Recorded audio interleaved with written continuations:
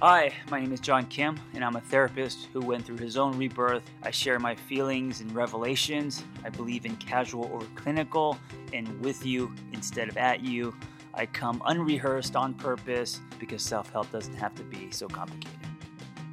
I'm super excited about today's guest. I have her on for many reasons. One, proof of serendipity, meaning the way that we met was... Man, it was kind of like finding a needle in a haystack. It was just very I'm not crying. It's just early in the morning and my throat is crying. I should be crying because it really is meaningful. We met via email, and the chances of us meeting and her representing me and selling a book was really slim to none, and it happened so effortlessly. And this isn't because I feel like I'm talented or I don't even think it was because I feel like I'm lucky. I just feel like it was meant. It's one of those things where you look back and you're like, oh, it happened so seamlessly. It was just meant to be. So proof of serendipity, and that our collisions sometimes flawless, seamless, can change your life, right? And then the other reason is she's just, talk about no BS. She's like the most no BS book agent I've ever met. She's New York. She has an amazing story. And I just love how raw and transparent she is. And the final reason is she's just going to talk about what an agent looks for with writers. And I know a lot of people who follow me are also bloggers, and I just think it would just be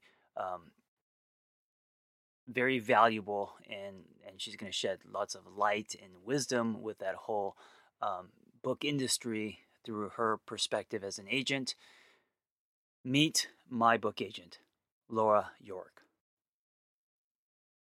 So first, thank you for being on my podcast. Thank you for asking me. Yeah, and this is there's some serendipity here because the way that I met you. By the way, I'm getting over the flu, so I may cough a few times. But the way that I met you was listening to you on someone else's podcast. On Book Mamas, I guess. I don't remember. Yeah, and I remember listening to you and thinking, this sounds like an awesome agent. And I remember at the end you were saying for people not to contact you because, in your career, you could count on one hand how many clients you've actually taken from unsolicited, emails and query letters. And so I remember not contacting you for a while, and then after a while, I was like, "Fuck it, I'm just gonna." And I contacted you. I'm so glad you did.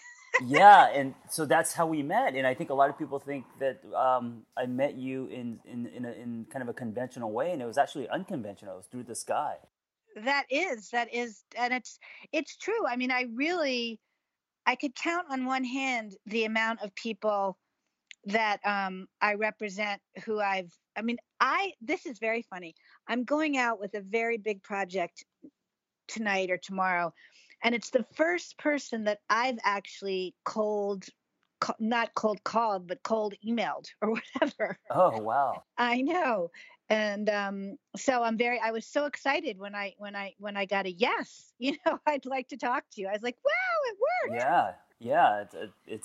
It's just the universe. Yeah, I agree. It's the world that we live in today, and you just never know. And so you should always try.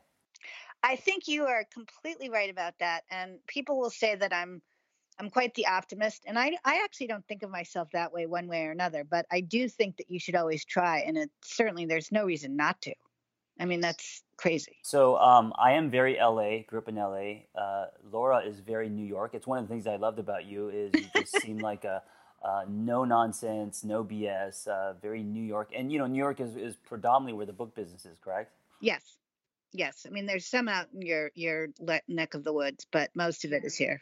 Yeah, but I always imagined when I got my book agent, she or he would be in New York, and that's where those are where the big boardrooms are. And so, but isn't it ironic that your publisher is in LA? Yeah, it's just the way the world works. I also think that you have a very personal, interesting story, and that's another reason why I wanted you on my podcast. And we could talk about And we'll talk about the book world and your love for books and where it's headed and all that. But let's start. Let's rewind many years into New York. You were, I think, early 20s. When did you get into the book business? I remember you were working for Simon Schuster, no? Yes, I got into the book business pretty much right out of maybe a year right out of college. So in my early 20s, for sure. In the 19 late 1980s. Wow. And then what attracted you to the book business? What did you want to do in that world? Um well, it was interesting. In college, I was either going I wrote a novel for my dissertation and my honors thesis, which I still have the letters from publishers in New York who read it and said you really should keep working on it, like George Plimpton and the head of Norton and these people. It was great. Um, and I thought, well, I'm either going to do that or the other thing that I majored in and I loved was psychology. And I really thought about that, but I was terrified of science, and I thought I'm never going to make med school. So I got a job as, an editorial assistant at a division of Simon and Schuster, which is long gone, not Simon and Schuster, this particular imprint. And I hit the ground running. I mean, I just absolutely loved it. I mean, I knew obviously from writing a novel that I was very into words and I, read everything in the canon and blah, blah, blah. I also knew that I'm a depressive and that I should not be a novelist or a writer, by default, just because I'd be alone too much of the time.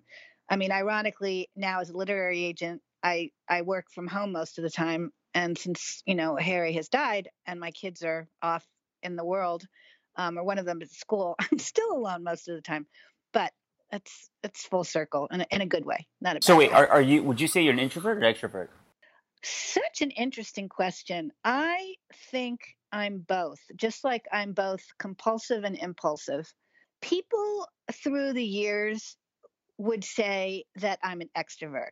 My children would say, "Oh, right, like they made you be the social chairman of your sorority and you just happened to do X, Y, and Z." And I'm like, "Yeah, it's true. That really is the way it is."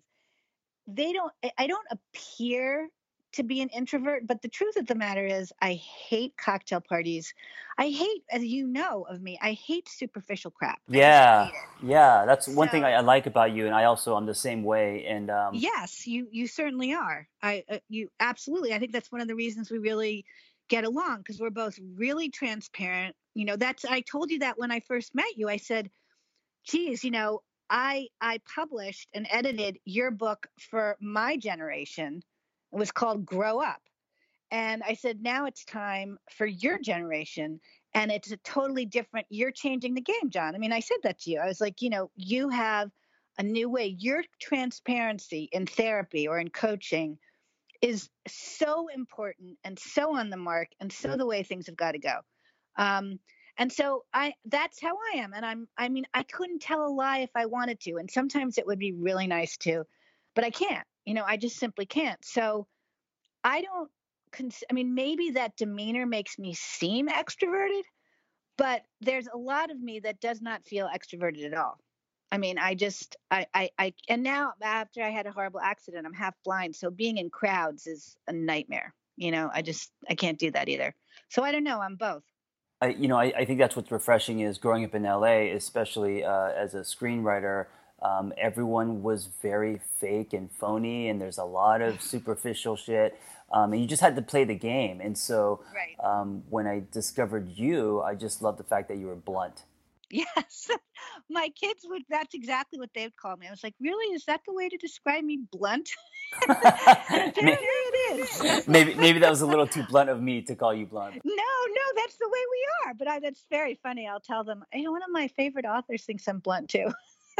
You and probably a million of my past and present authors. But there you So, have it. so early 20s, you're at an imprint at Simon and Schuster. You now, I'm assuming, kind of working yourself up the ladder, or what are you doing there?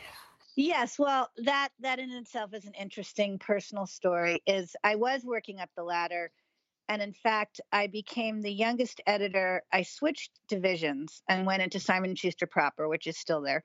Well, then I went actually first to another division, working for an editor as like as a mid-level editor, working for a senior editor at Simon and Schuster proper.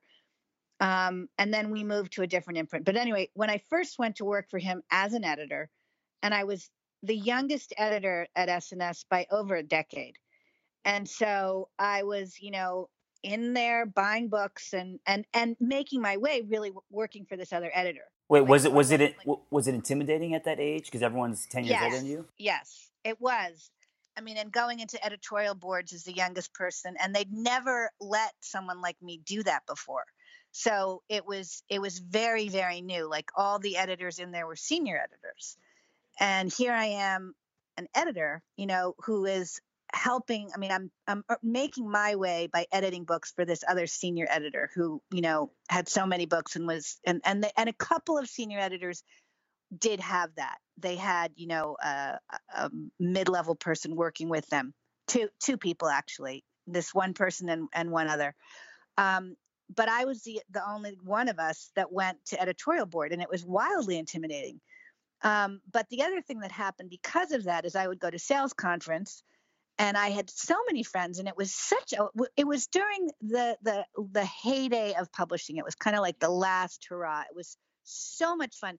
And I mean, John, in those days, I'm talking pre-email. I Right. mean, This is the pre, 80s, right? yeah, Yeah. I mean, you would hang out at the Xerox machine until midnight with people's assistants, because you would Xerox, X amount of copies of whatever manuscript you wanted to buy, and then you would be giving it to all the editors, right?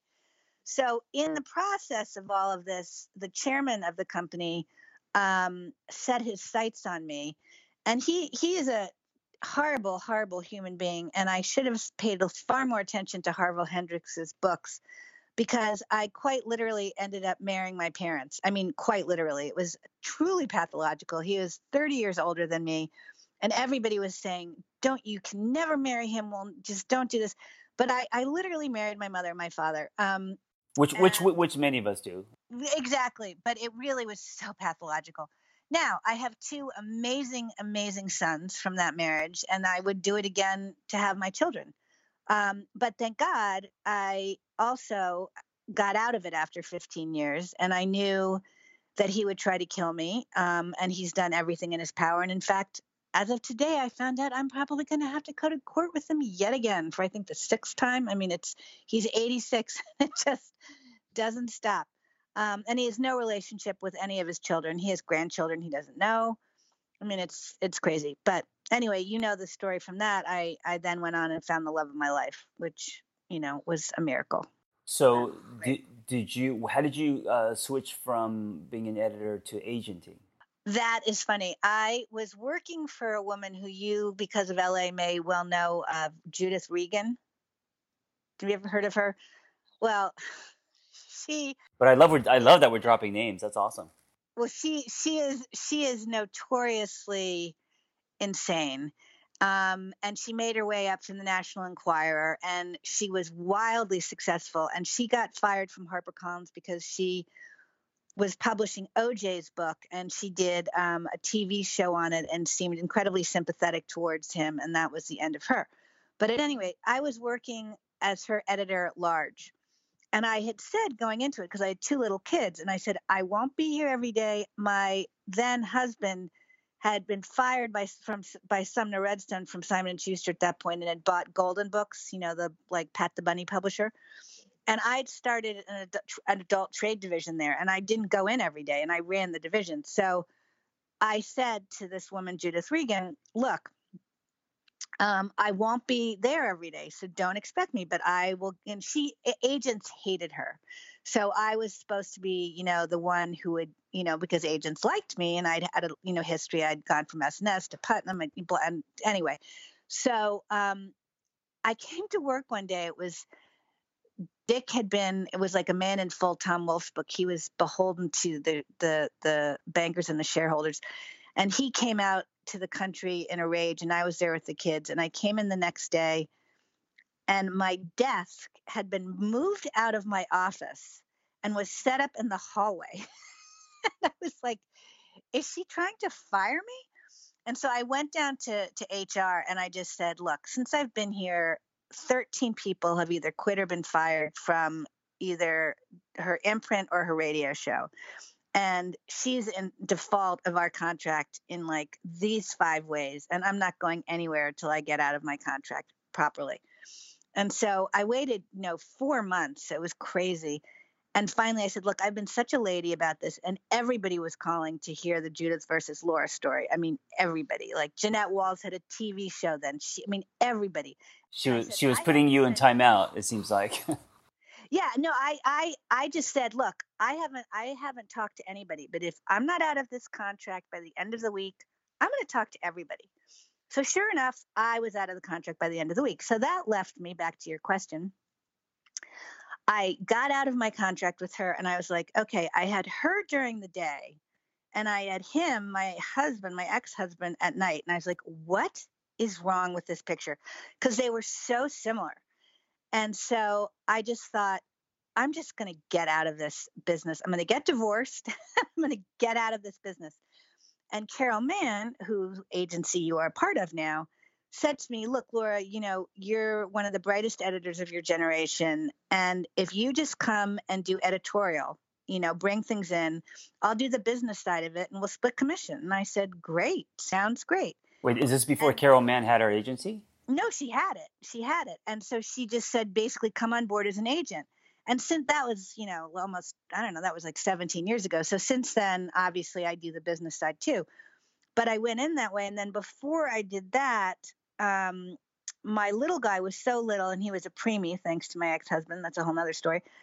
And so his sensory integration therapist wanted me to write a book with her. And Carol and one of my closest friends, who's an agent, were like, Laura, just shut up and write the book yourself. And I was like, fine. So I wrote that book and McGraw-Hill published it. And then I started agenting for Carol. And I always agented from my home because I wanted to be home when the boys came home from school. Because, even if I was working, mommy was home, And congratulations to you. I can't wait to hear when yours comes around. We're talking quite soon. Yes, Like any 2 weeks. like 2 weeks, any day now. Oh my God, John, you've got to tell me right away. That's so exciting. It might be during this call. We'll see. Oh my God. Well, so much love to you both on that. That's just so exciting.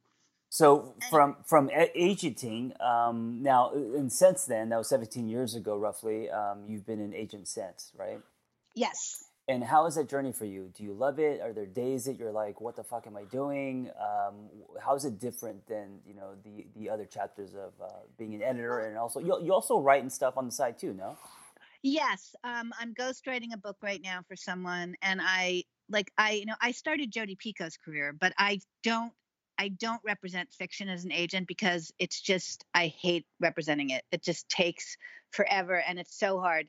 But memoirs is one of the things that I love most, both that I love most publishing and that I love most representing. So that's, as next to fiction, it's the second hardest thing to do, but I do love it. And again, just like impulsive, compulsive, internal, external, introvert, extrovert, I both love it, and there are days when I'm just going, what the fuck am I doing? What should I doing? But here's the bottom line on it. I feel I've always been told that I was a healer, and I'm like, how am I a healer? And I think the way that I am is that I help people tell their stories. Oh, I love that. And that's what I do, whether I'm writing, editing, or agenting.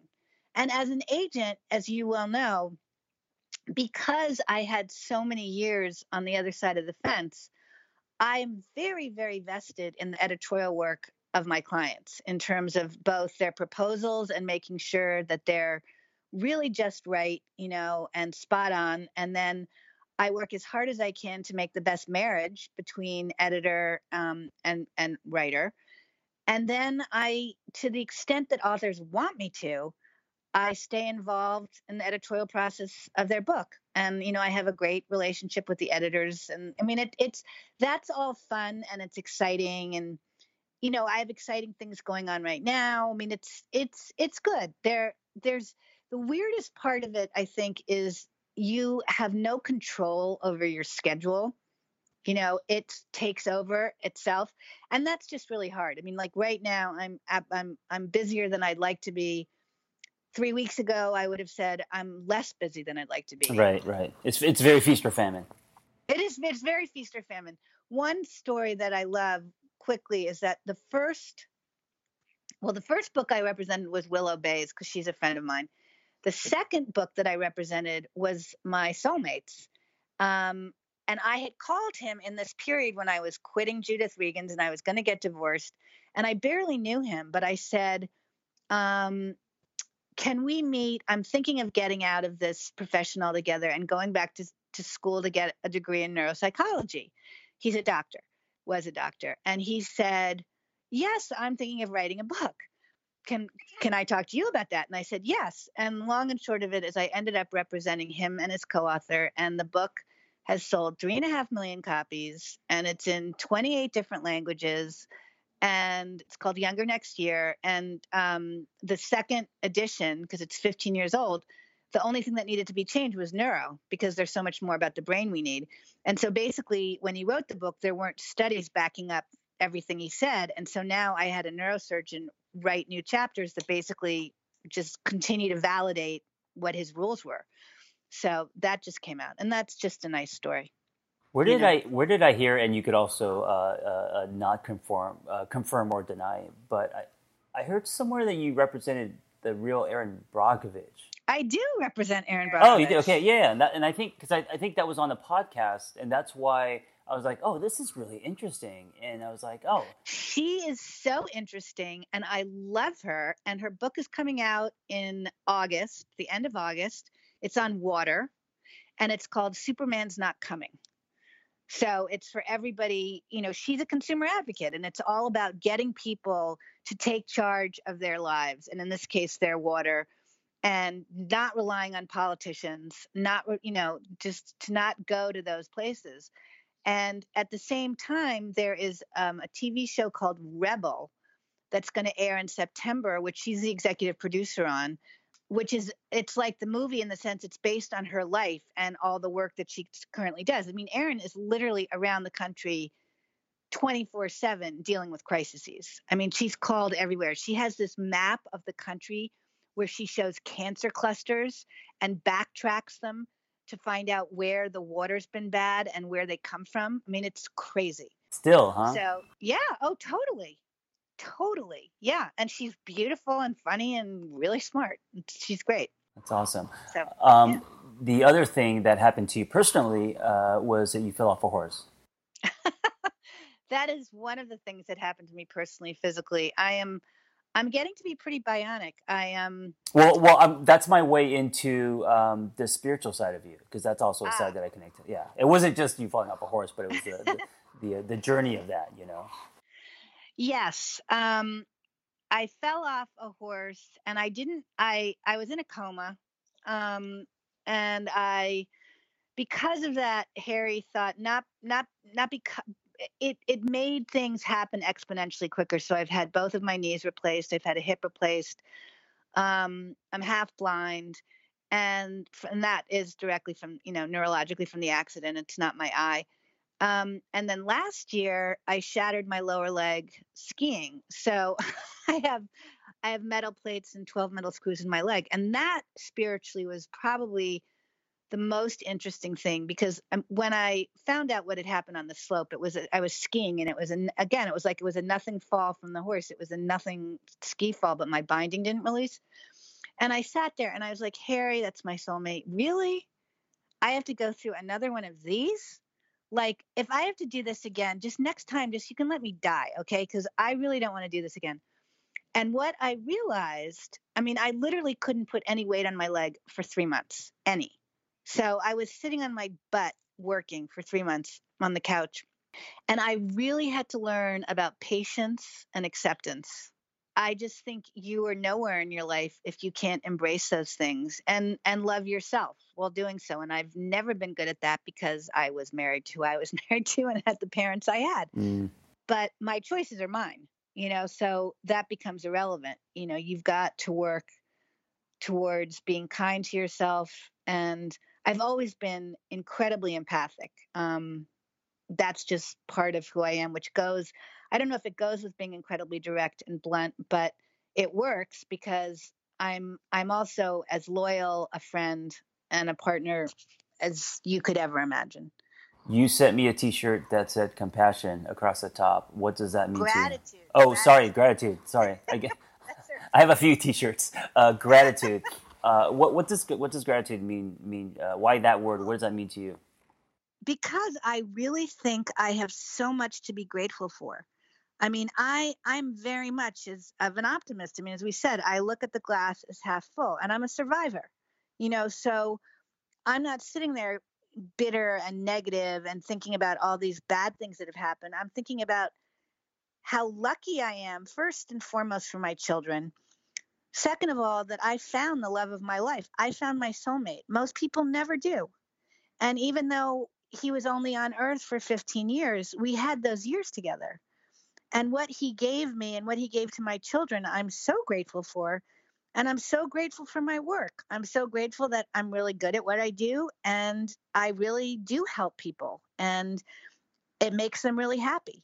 And that makes me really happy. Yeah, I love it. And guys, if you are looking for an agent, make sure he or she is not a pessimist, because I think the way that you see the world, and also you being an optimist and seeing the glass as half full, those are characteristics you want in your agent and people who represent you. Because Yes. if not, they're not going to be able to see what's possible or what could be in deals and contracts and all of that stuff and projects. If you see someone with doubt, if someone with doubt represents you, that's that's not going to go anywhere. That's not going to advance your career at all. No, it's true. And in fact, where people, I mean, obviously, I see, things all day from people. I mean, everybody does, agents everywhere.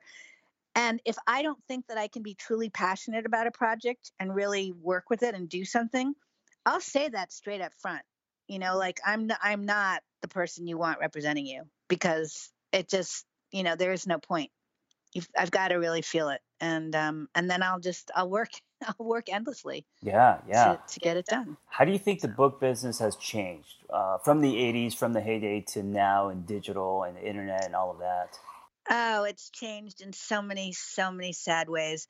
Um, which isn't okay. The positive thing is books will be here to stay. There will always be books. There may not always be print papers, newspapers, and many magazines, but there will always be books.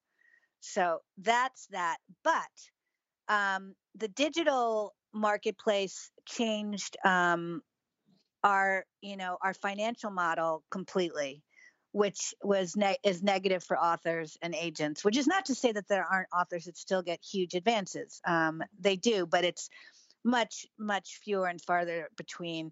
And the biggest thing that I tell all of my authors is it used to be, I mean, look, it used to be when I was just starting out at SNS, I could like do a tap dance on the boardroom table, not literally, but you know, metaphorically, and they'd say, "Good, fine." I was like, I love this," and they'd say, "Great, go buy the book."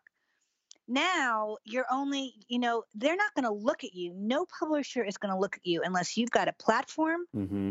you've got major social media, and if not that, or in addition to that, you're as good as the last book. How many books sold of your last book? How many copies?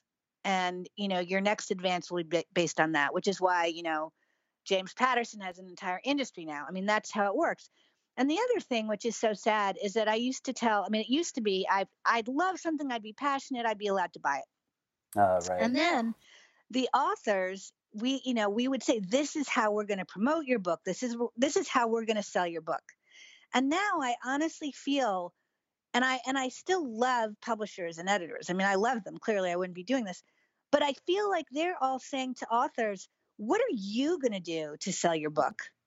Like, if you don't have ways, if I feel like if I can't tell a publisher 3 bullets about how and why this book is going to sell and what the author can do for it, they're not going to be interested." Yeah.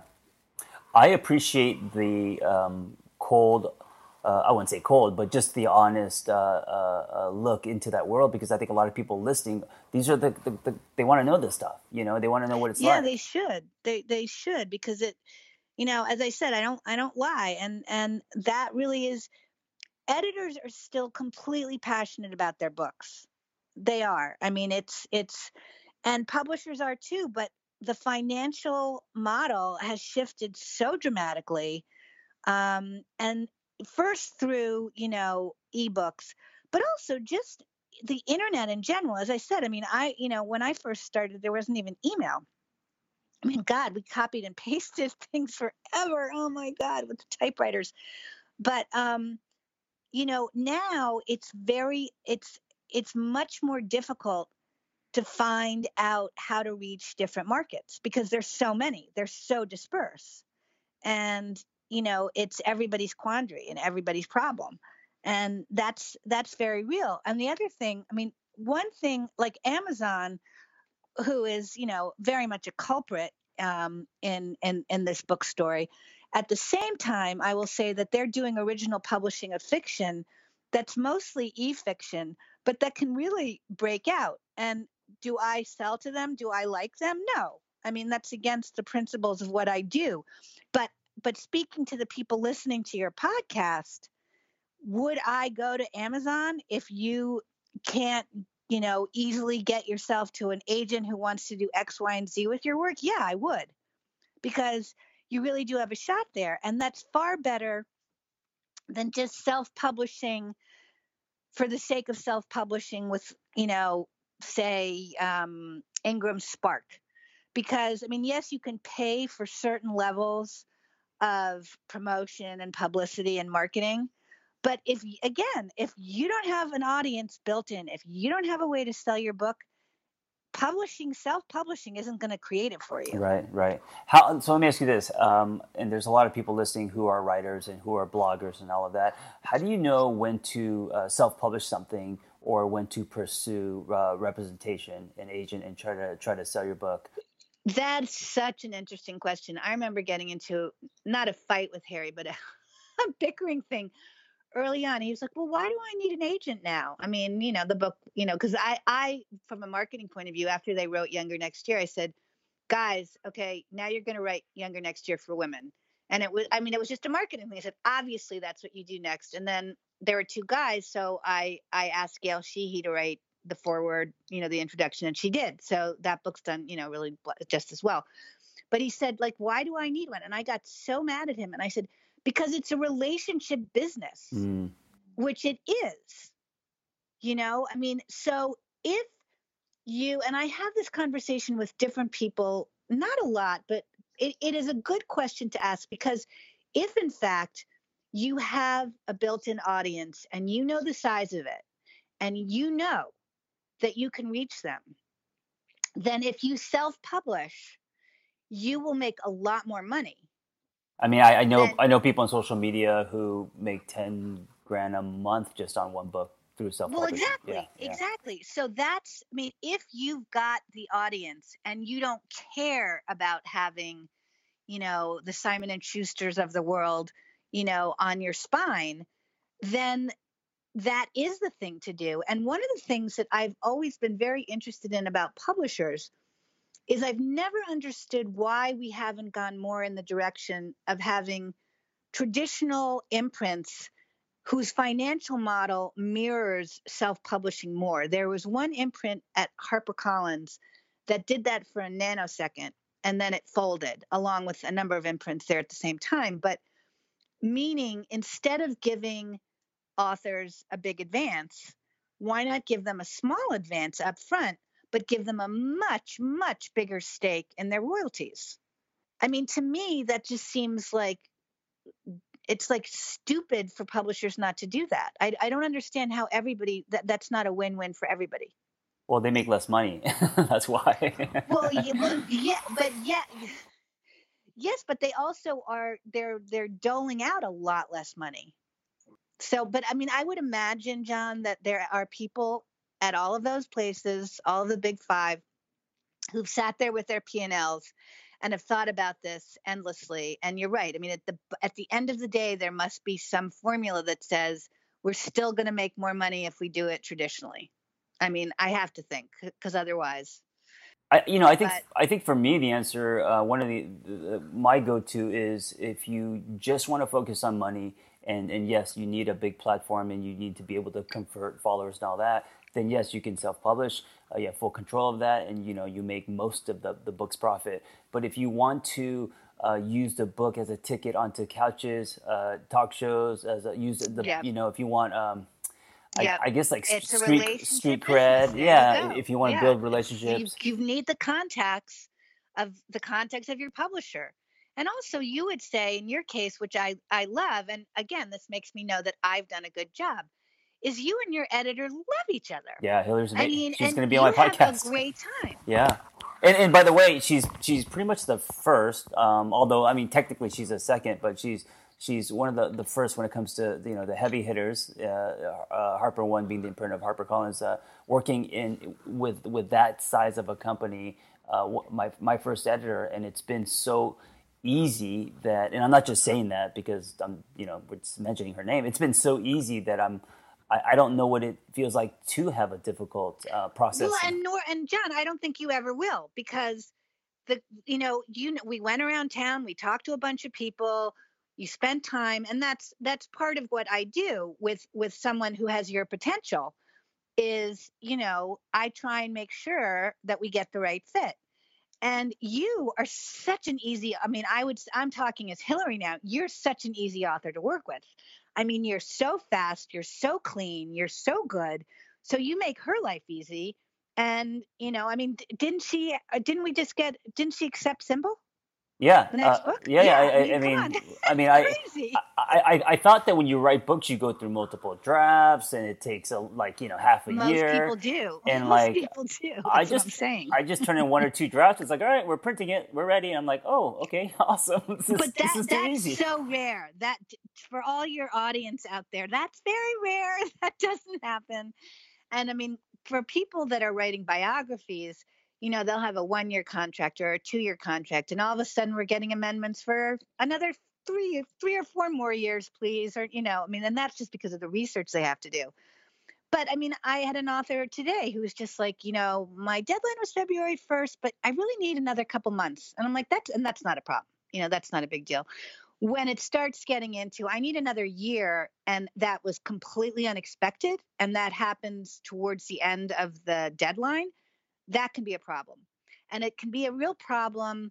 And I was talking to one of my authors about somebody who's not my author, but that this had happened to, is the publisher, canceled his book because of it. I mean, they used it as an excuse. And I said, well, whoever so and so's agent is has done a crappy job, because that's just, I mean, I wouldn't let the publisher get away with that.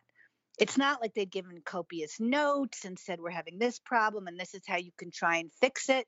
It was just like, oh no, well, we just don't have any more time. We're just going to cancel it. Yeah, And that's just not fair. I take deadlines very seriously, and I know the process of the book. From idea or selling the book to actual holding in your hand. I mean, it's like making a movie. It's a big process. There's a lot of cooks in the kitchen, and there's also the cover and teams. And Right. once you write the book, you're just passing the baton, and it goes through the factory, and that takes a lot of time. Well, I always refer to it, and I'm thinking more in terms of time. For a standard book, it's like having a baby. I mean, it is one kind of baby. It's not a human baby, but it is a baby, and it takes about 10 months from the time it goes into production to the time it comes out. I mean, you can crash books now. I mean, when I first started, you couldn't, because there was no digital anything. But it is like having a child. And you're right. I mean, the difference is it's not you and one person making that child. It is you and your editor. But then, my God, the people that get involved, from sales, marketing, publicity, advertising, it's all over the place, which is good. I mean, and when you have a great company like you do, then they can make good things happen. Yeah, it becomes bigger Good. than you, and I think that's what makes it exciting. Right.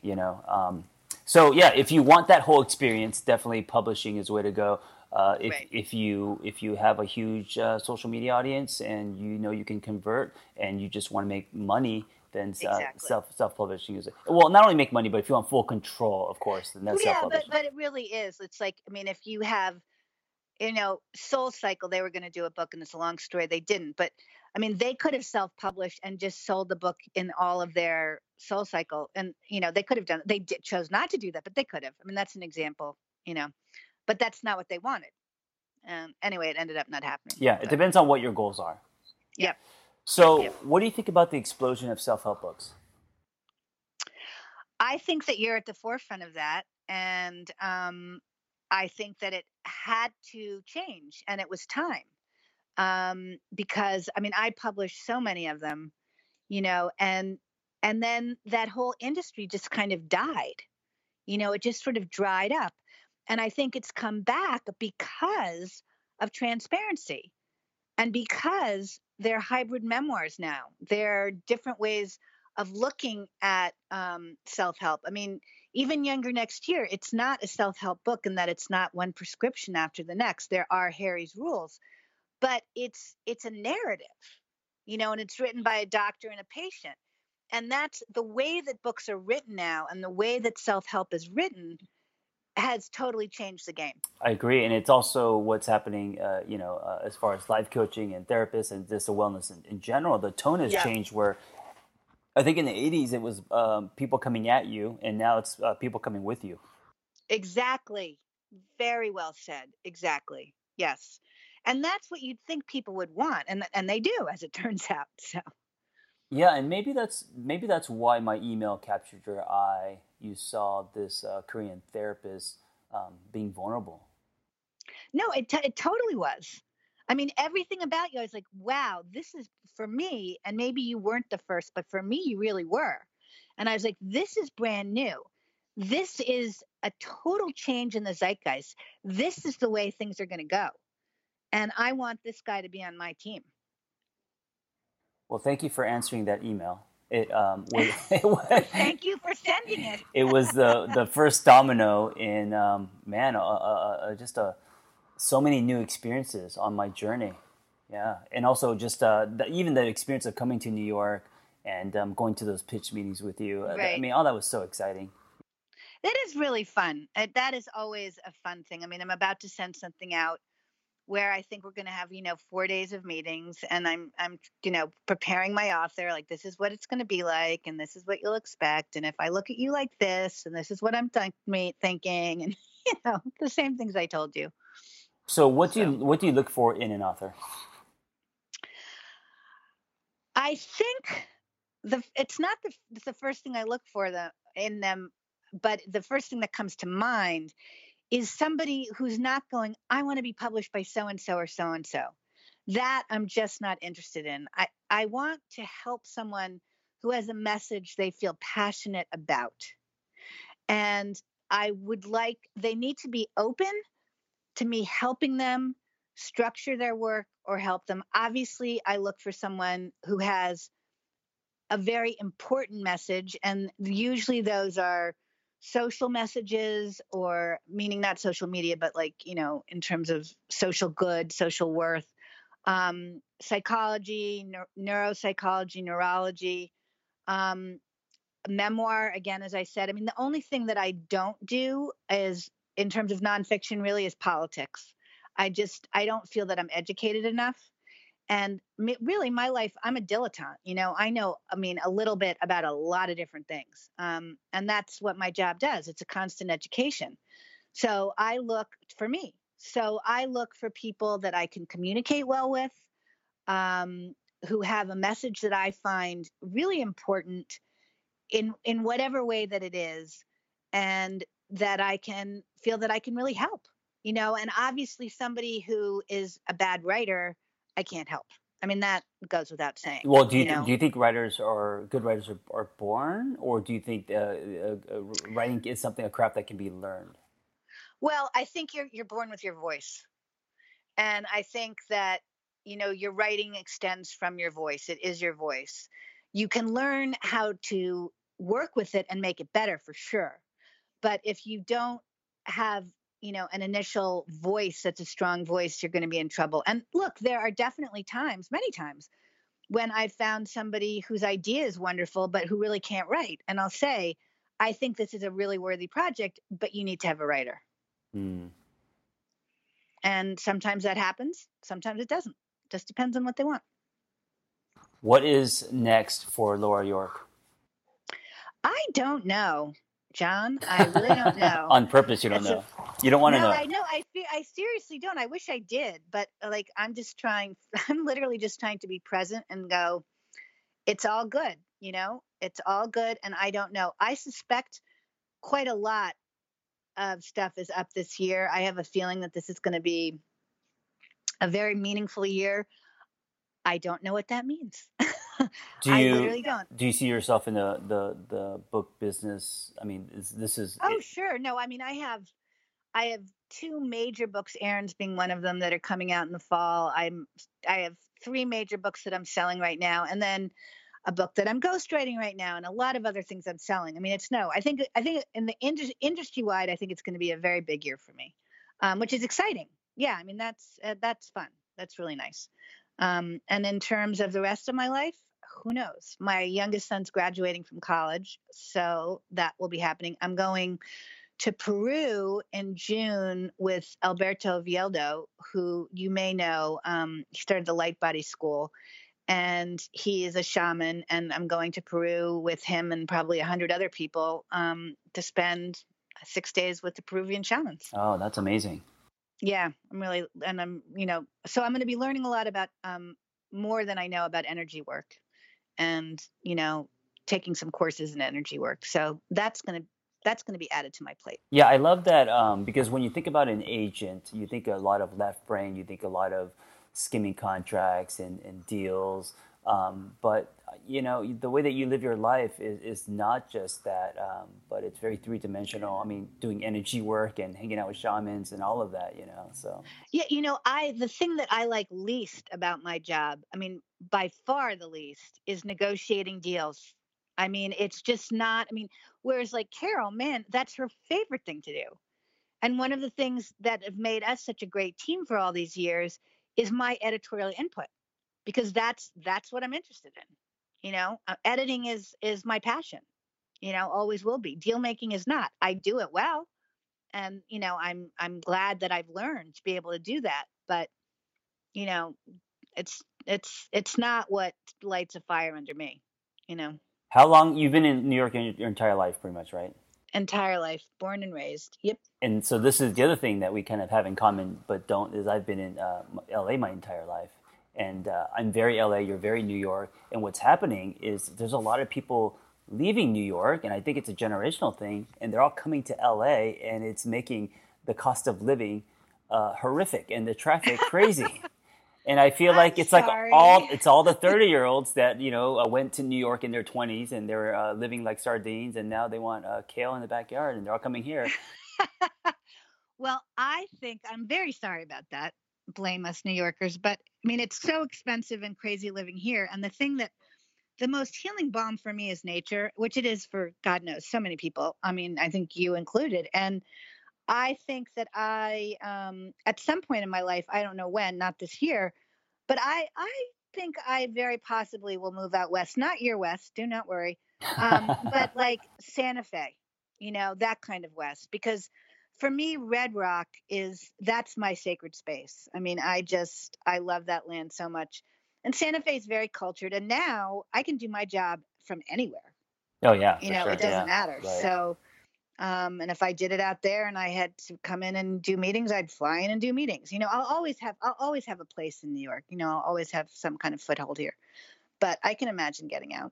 Well, guys, this is my agent, Laura Yorke, and thank you so much for not only being on my podcast, but just being real. I know you would just be you, and I think so many people appreciate that. What would be one last, I don't know, advice you can give to up and coming bloggers, writers, people on social media, people microblogging, people that want to publish a book or self-publish? It doesn't matter. But what would you give as far as advice to any writer? Persistence and tenacity. Do not give up. If you really want to do it, do it.